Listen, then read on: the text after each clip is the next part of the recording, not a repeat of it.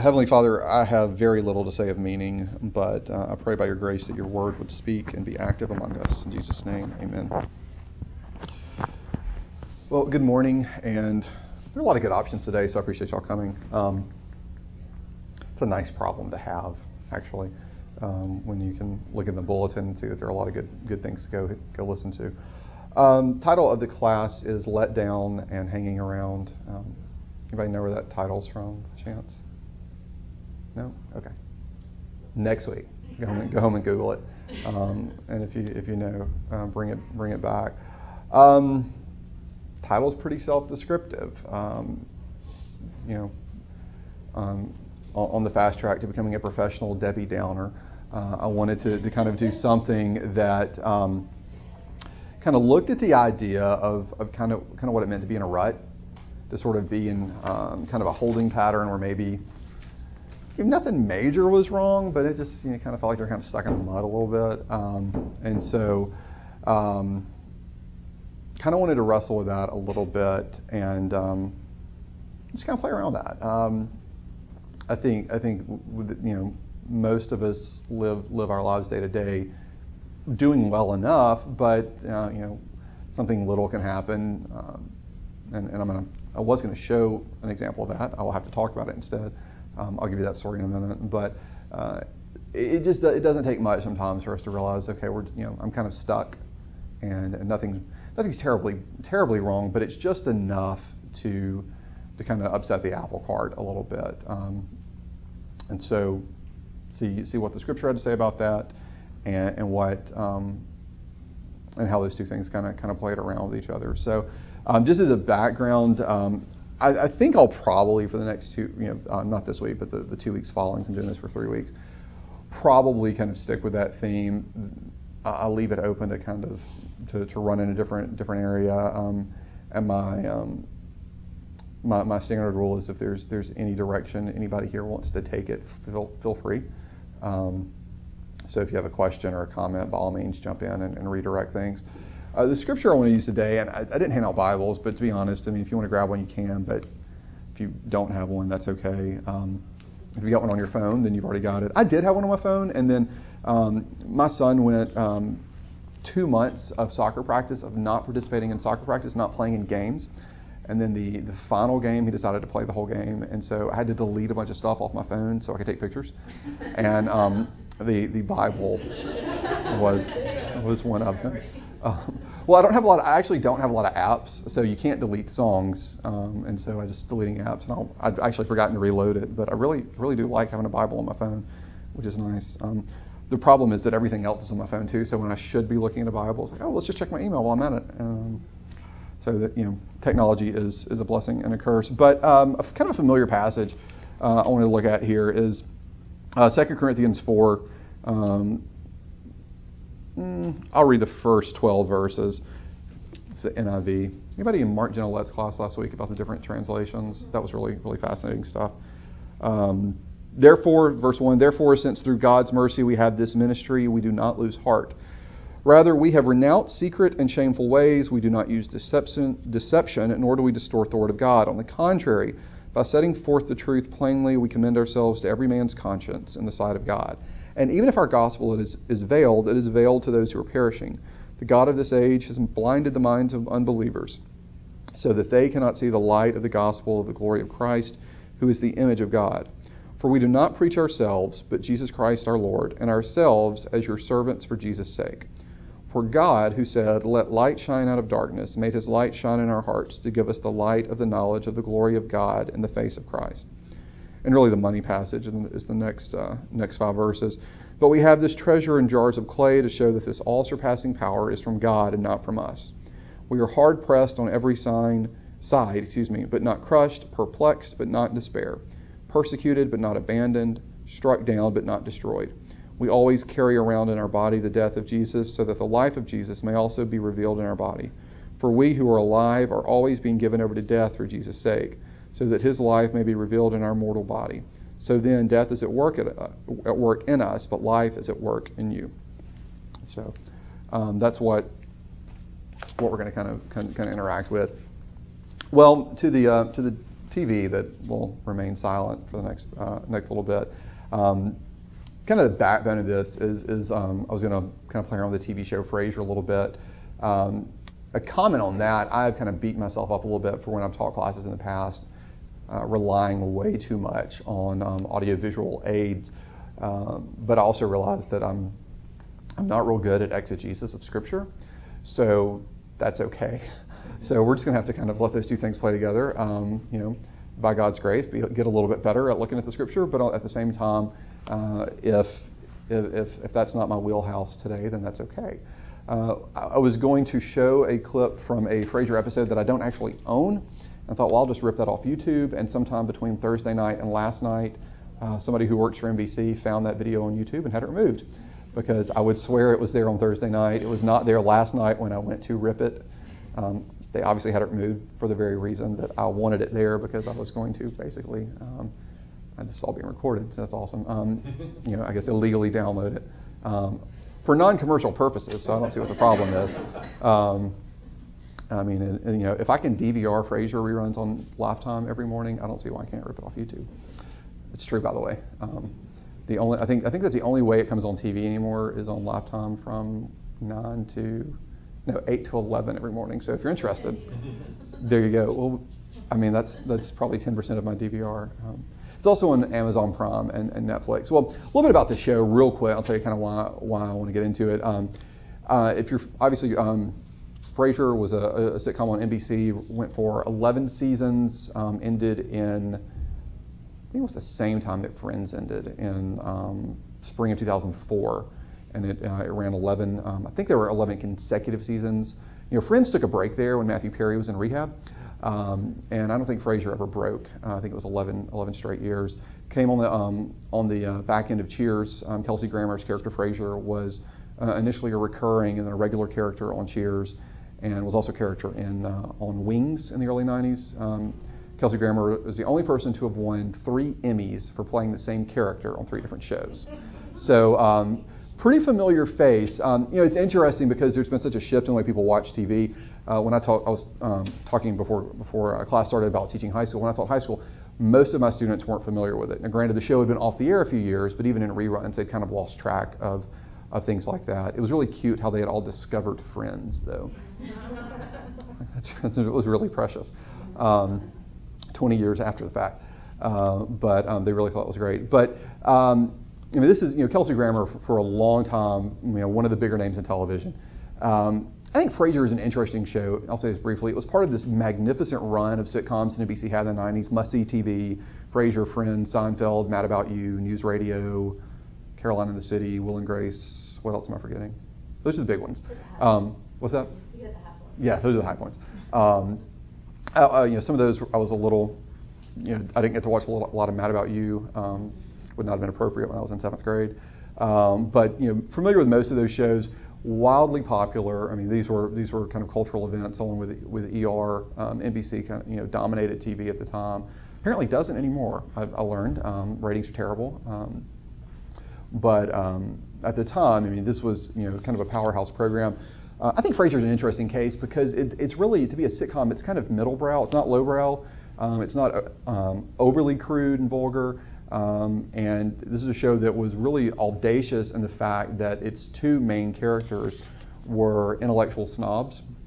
Now, they were total goobers. They definitely had kind of a Jeeves and Wooster thing going on, where these people who, by all rights, should kind of rule the world. Brilliant, rich, successful. And in every episode, Frasier and his brother Niles are stepping all over themselves and making absolute fools. Very slapstick. Getting into all sorts of trouble. But again, it's a really bold show because this is a show that would make, would have entire plot lines based on obscure poetry and classical music and French food and the sort of thing that, even a day you wouldn't, a character like that today almost would be lampooned a lot more than these guys were. Because on one hand, they're poked fun at because it's a sitcom. On the other hand, you're supposed to take them seriously. These are the heroes of the show in a certain respect. So the show that got away with being touching without being sentimental or sappy. And so, it has some pretty good staying power. There was a really good article somebody sent me not long ago. I'll mention it next week too. That talked about how the show, because of its seriousness, has managed to avoid nostalgia. People watch Friends because they yearn for what it was like when they were 23 and broke and all they had were their friends. But this show was serious enough. It was funny that people can still laugh at it, but it was serious enough that it's managed to avoid kind of getting stuck in a particular phase of nostalgia, which I think is really interesting. I mean, we still go back and watch Friends just for fun sometimes, but it does take on a different perspective when you're married and you're not kind of living in those circumstances. So it's interesting that Frasier's kind of floated above that, and I think it's also interesting, and I'll let it go here, that nobody makes shows like that anymore. I think sitcoms have either split to where they're really ironic and cynical, like most of the NBC sitcoms, like The Office or Community. Incidentally, those shows have terrible ratings, or the shows that get really, really great ratings, which I've not watched. I'm told they're funny, like the CBS sitcoms. I don't know anything about them.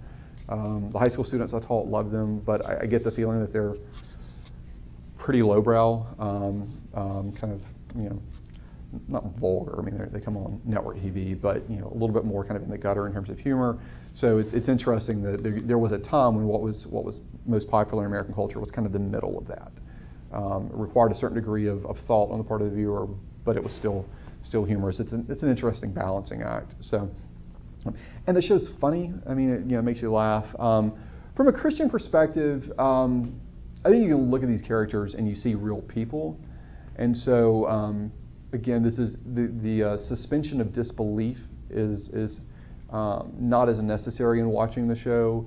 You can watch these and think, okay, these on some, whether it's Frasier and his brother Niles, whether it's their dad who lives with Frasier, who's a police detective who got an injury and had to retire, or some of the other characters. You can look at these folks, you think, for the most part, these are real people. You could envision knowing these people in some context, or if you came across them, it wouldn't seem weird. So that's kind of background on the show. The episode I was going to show you, which can't, is an episode entitled "Death and the Dog." It's from the fourth season of Frasier, and the backstory here was that Frasier and Niles' father, Martin, has a Jack Russell Terrier that lives there in the house that Frasier has kind of a contentious relationship with. He's not a pet lover.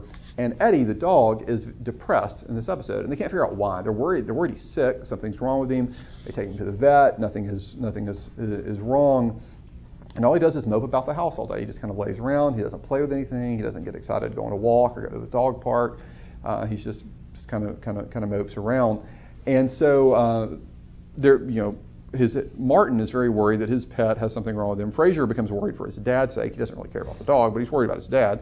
And at some point they bring in a pet psychiatrist, and the psychiatrist surmises that Eddie is depressed because he picked it up from one of the humans, which leads to this extended conversation, kind of the closing scene of the episode, where the five main characters, Frasier, Niles, Martin, Daphne, who is Martin's physical therapist, and the housekeeper for Frasier and Martin, and Frasier's producer, Roz, the producer of his radio show, all had this conversation about how that can't possibly be true, that none of them are depressed. And then as they continue to talk, they begin to point fingers at one another, explaining, well, you're depressed because of this reason. And everybody realizes why they are, in fact, depressed. And so I found this Frasier fan site that has a transcript of every episode. So I will read selected passages now and just kind of deal with this. This is just really, really low rent on my part. I'm really sorry. This is what I get for assuming that something is going to be up and free on the internet at 10 o'clock on a Saturday night. But there were just a couple of go-to one-liners. Everybody kind of goes back and forth and just kind of discusses, well, this can't possibly be true. And then it dawns on Frasier, says, but Dad, if anybody's giving off unhappiness, I'm afraid it's you. And his dad gets offensive and said, yeah, me? He said, yeah. And Martin responds, you're the one who hasn't had a date in a year, not to mention 2 failed marriages.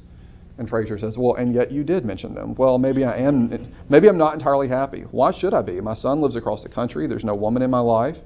Maybe all this is making Eddie sad. And then they go on to talk about who else is sad. his producer Roz says, now that I think about what do I have to be happy? Now that I think about it, rather, what do I have to be happy about? I mean, I know it has nothing to do with Eddie, but maybe Fraser picked up something from contact with me. And again, there's this kind of back and forth banter. And a good line from Fraser: how loosely woven is the fabric of our unhappiness. A tug or two and it unravels to reveal how empty our everyday lives really are. And his brother Niles. And then there are the empty nights accompanied by thoughts of loneliness and death. And their dad says, you think about that too? I thought it was just me. Fraser, everybody thinks about it. Martin replies, do you lie real still and hold your breath and pretend you're in the ground? Fraser, no, that's just you. And they kind of, again, they go around about it. Fraser quotes T.S. Eliot, I've seen the eternal footman hold my coat and snicker.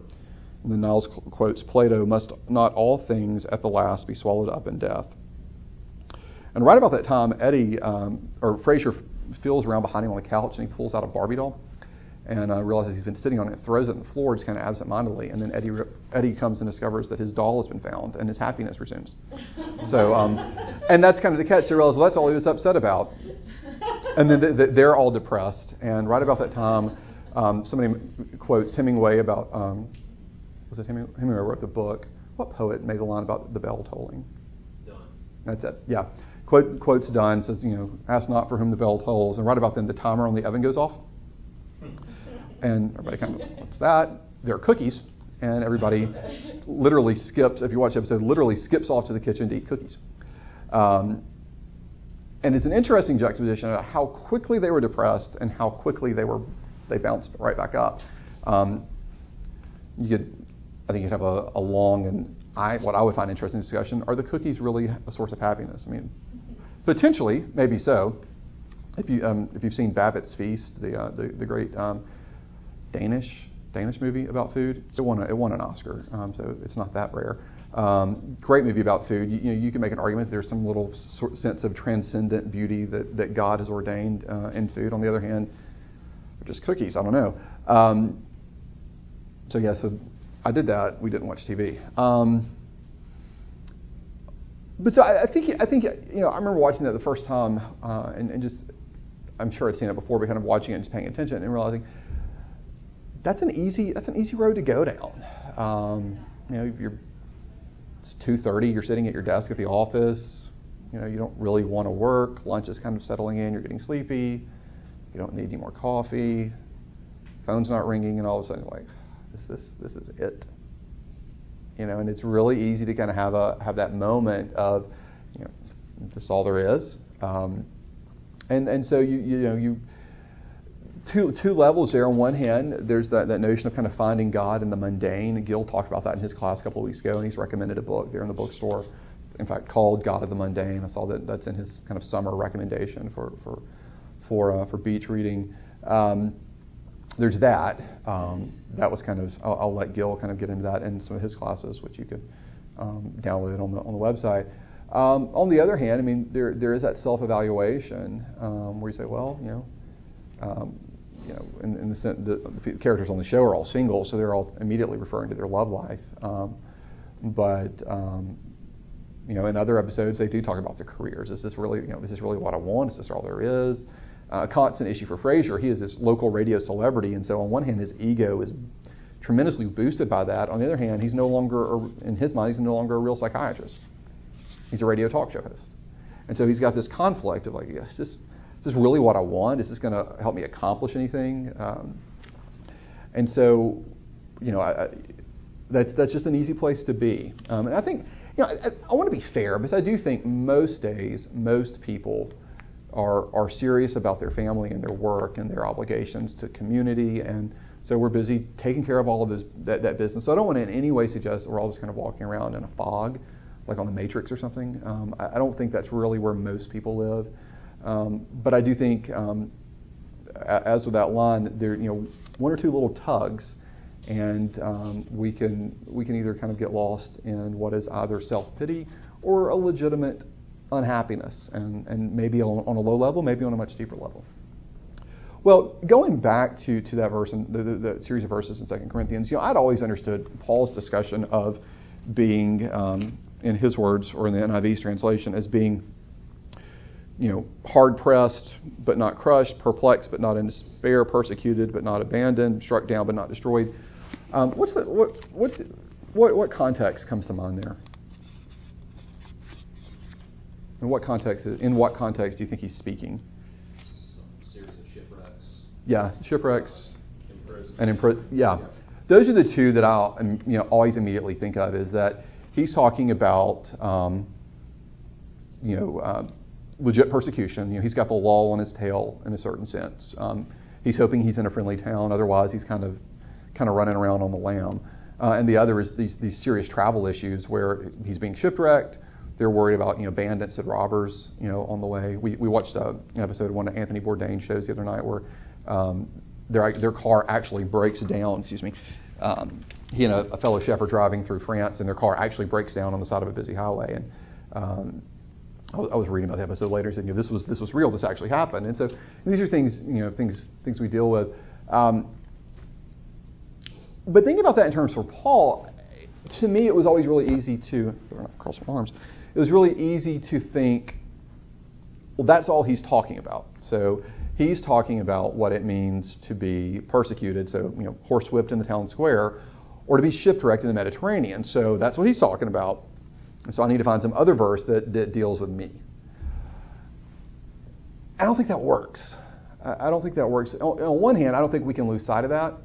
Not that Paul's playing a game of my problems are worse than your problems. Do you remember we didn't watch Glee, but for like 2 or 3 episodes because it got really, really boring. But the first episode, I remember Jane Lynch is yelling at some girls maybe in gym class, and somebody's complaining about some exercise, and she's got a megaphone. She said, "Do you think that's hard, try being waterboarded?" That was always kind of stuck in my mind. I think it's really easy to play that game even on spiritual levels. Like, well, you think you're dealing with something, Paul, ... And every now and then you'll meet a really cruel preacher and be like, well, you know what your problem is. It's not as bad as what Jesus went through. It's true. He's Jesus. I'm not. You don't want to play that game. On the other hand, you don't want to lose sight. Yeah, Paul is talking about some specific situations. But you know what? If that's the only meaning of that verse, then honestly, I don't know that the Lord would have saw fit to put it there.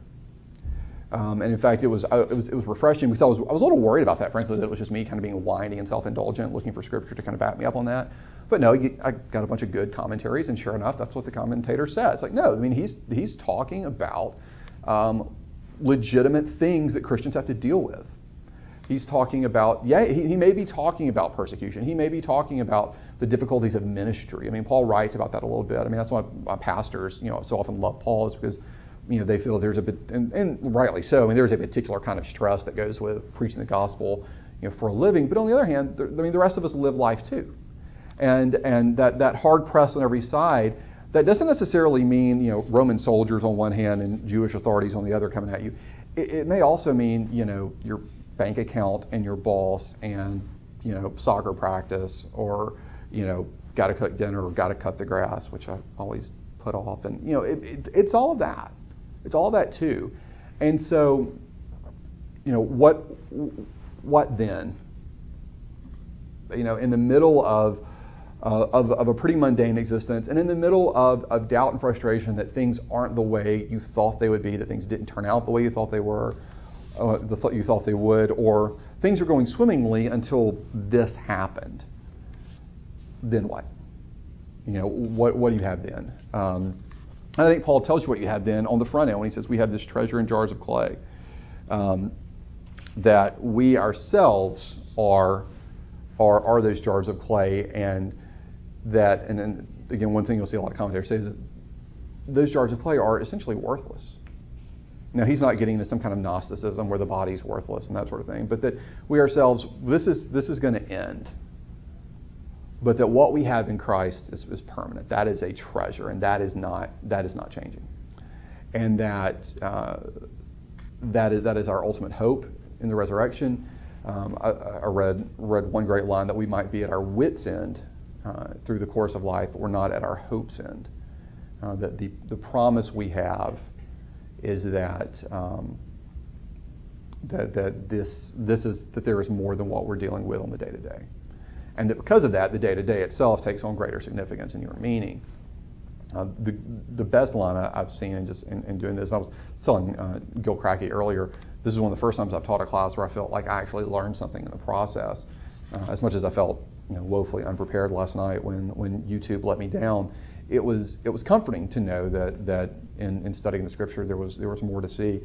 And again, looking at these descriptions, and I think you could apply this on all cases. Hard pressed on every side, where you're kind of hemmed in, perplexed, again, confused, persecuted, struck down. Again, I think there's a picture there in all four of those examples Paul gives of being boxed in, of being kind of held in and reined in, but that, and I'm borrowing heavily from William Barclay's commentary on both letters to the Corinthians, despite being boxed in, that Christ becomes our spaciousness. And again, that's an allegory or a metaphor there that I've never run across before, but I think that's just really, really brilliant. That Jesus is our spaciousness. That we talk a lot about Christian freedom. I think that's terribly important and an important thing to say. But that we're not only free in Christ to kind of live as He's called us to live, or live as we even want to live in certain respects, but we're free in the sense that we are not bound by circumstance, however difficult and painful the circumstances may be, or however just repetitive and annoying the circumstances may be. And that's probably where most of us are most of the time, waiting in line at Target or Publix or whatever. Or the Publix, it's not as bad as waiting in line at Walmart or what have you. But if you find yourself at Walmart, Jesus is there too. And Lori and I were talking about this last night. I think it's so easy to talk about that and to kind of fall into some sort of kind of Hallmark Christianity. Except it's true. It's really, really true. We know that from the witness of Christians for 2,000 years, especially people who maybe have gone to jail for their faith, religious dissidents in China or Russia, people who have been persecuted, people who were missionaries who were kind of alone out on the mission field, frontier pastors in America when you had a traveling circuit of churches, but you didn't really get to see anybody all day long. And then suburban Christians who get really bored with their lives sometimes, but then in the Scripture and the Word of God and the fellowship of believers and the Word proclaimed to us on Sundays and the sacraments, there is openness, and there is this huge revelation of the glory and vastness of God that is revealed in His death, His resurrection, His ascension, as Joe preached on so well today. I was a little bummed out I didn't get to sing the final song today. It's one of my favorites. But I'm going to kind of throw that out. Any thoughts? Well, I think it's real interesting what you said, because you tend to read this and you think, I haven't experienced these things. So right off, Yeah. these things doesn't apply to me at all. Yeah. And I really hadn't thought about how to do that. No, I didn't either. It's certainly not with those verses. It's certainly not with that passage. And again, you don't want to lose sight of the fact of Paul's context. But if that's all it means, then again, unless I end up as a missionary in in Sudan, running away from somebody who's going to do bad things to me, then that verse loses its meaning. And surely the Holy Spirit had the foresight to ensure that the Scripture was meaningful. Again, even to I think there's a certain guilt complex in certain Christianity nowadays for kind of living in the West. Like, you ought to feel guilty for being kind of a comfortable Western Christian living in America and with your car and your iPhone. But I don't know, life can be difficult there too. It's not, it's not all champagne and roses. Didn't Paul in Philippians say he went through a recitation of similar type things he had been through writing in prison, Mm-hmm. and he concluded with that recitation of all the horrible things that happened to him, and he concluded that he's learned the secret of being content, whatever the circumstances. Right. And I've always been puzzled by that. That it was a secret. It was not apparent. It was something that was given to him. He learned something in that context that helped him transfer from one thing to another, Mm-hmm. which was contentment. Right. Not relief, not necessarily relief. Right. And that's a contentment that comes only through knowing the risen Jesus. For me, and I'll just kind of be self-indulgent just for a minute. I mean, I think it's really easy to kind of brush past all these little one-liners on this very topic, whether it's Paul's words there, or whether it's in Philippians when he says, I can do all things through Christ who strengthens me, and I've always wanted to just kind of throw that verse out the water because football players say that all the time, and I love football, but only one guy wins the Heisman. There's only 52 guys win a Super Bowl every year, and so no, you can't do all those things. But there's a lot more than that. There's all this other stuff, and so that guy who didn't win the Heisman, well, he can still be a good father. He can still put up with when he tears his ACL and has to sit out the rest of the season, and when all this other stuff happens, he can still do those things. And that contentment that Paul talks about is I mean, it feels like a secret because you can say all those great things, which are whether they're isolated verses of Scripture or they're kind of one-liners that kind of get filtered through the culture. You can say those things and they can just bounce off you like water off a brick. But at some point you can turn that corner, and it's all it's all a work of the Holy Spirit. But you turn that corner where all of a sudden you would say, yep, that's 100% true, and you don't know why, other than just saying, well, because God said it's true, and if for no other reason I have to go with that, and that's going to prove itself to be the case. So, anything else? We got a few minutes. I love all the pastoral metaphors and the Old and New Testaments, but New Testament maybe in particular that really are just nothing more than a series of mundane examples that, but sort of reveling in that is okay. Right. It's okay to be a branch. He's the vine, we're the branch. A branch is pretty mundane. Sometimes it flowers, sometimes it doesn't. Sometimes its leaves wither. Right. Sometimes they come back. It's just sort of there's so many cycles to the Christian life, and I love those pastoral metaphors that really sort of boil down to us being sort of soil. Right. And that's okay. Yeah. Sometimes it's more fun than others, but right.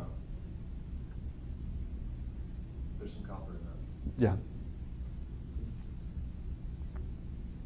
Well, I mentioned the book that Gil had mentioned, The God of the Mundane, and the author of that lives here in Birmingham, a guy named Matthew Redman, and he's got a website, it's kind of a personal blog, and one of his things he's hit on a little bit, and he's a former PCA pastor, is he's talked about the aggressive push, especially in Reformed evangelical circles, which I think Advent kind of loosely is kind of in that umbrella, the push towards mission work, whether it's overseas or kind of domestically, maybe kind of revitalizing a neighborhood or this, that, and the other, all the things which are really good. He said, for as much as that's a worthy push, on the other hand, Paul doesn't really tell you to do that stuff.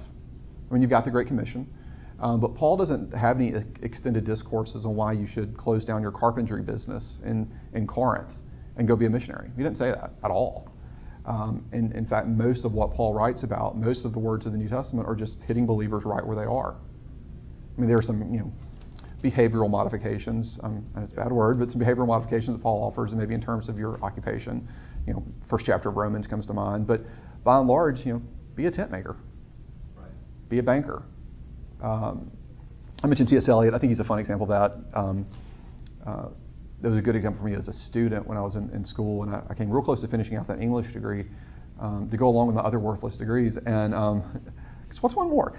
And but the great thing about somebody like T.S. Eliot was, he was a banker. I mean, he was this brilliant poet and playwright and critic. He worked in a bank. Now, he worked in a nice bank. I think he worked at Lloyd's. I mean, in London. I mean, it's not like he's just hammering it out down at Wells Fargo, which that's fine too. I mean, there's glory in that, in when the Lord is with it.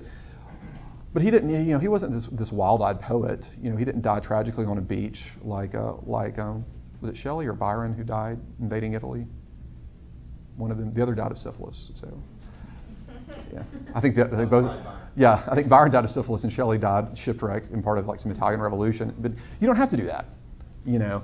And that's something that where I'm at right now that I've seen do some really good churchy talk. But it's nice. I mean, it's real comfort to see that there is tremendous hope, and that you can experience. Again, I love that phrase, that spaciousness of God.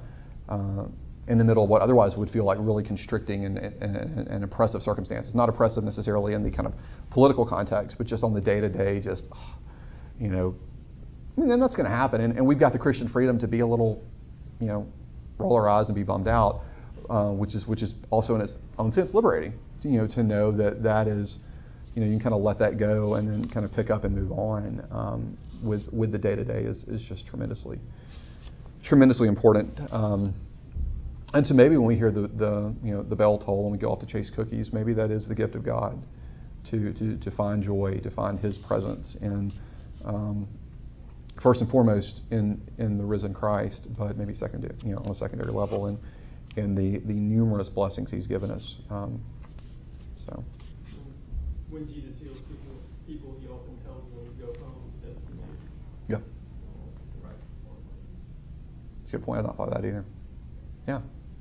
Just kind of get back to living your life, not, you know, now that I've done this for you, Right. You know, now that I've scratched your back, you know, I've got a little itch back here, and I need you to take care of that for me.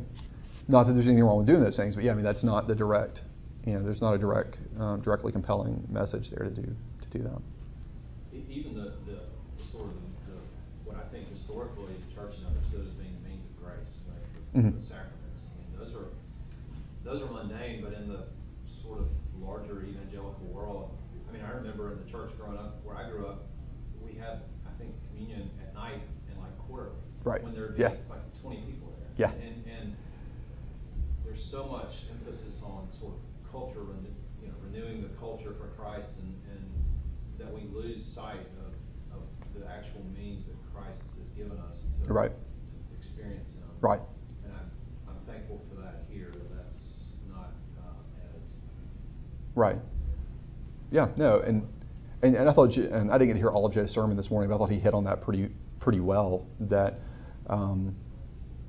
yeah. I mean, you know, just in terms of just basic, almost like basic mathematics, that's where most of us are going to end up anyway. But maybe that's ordained on purpose. I mean, that's the way it is supposed to be, and that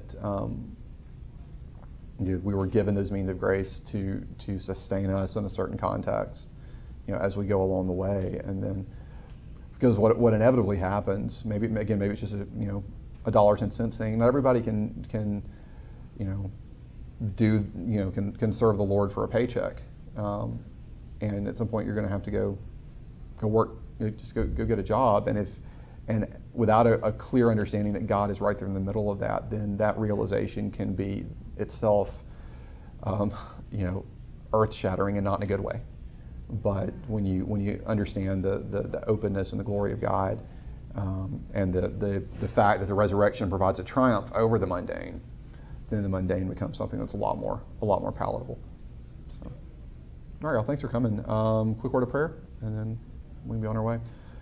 Lord, thank you that you are, in all of your glory, that you are ever present in our lives, and that the very serious things that seem to weigh us down and do weigh us down, you are ultimately greater than them, and that you work through them and beyond them to bring us to the place that you have ordained. In Jesus' name, amen.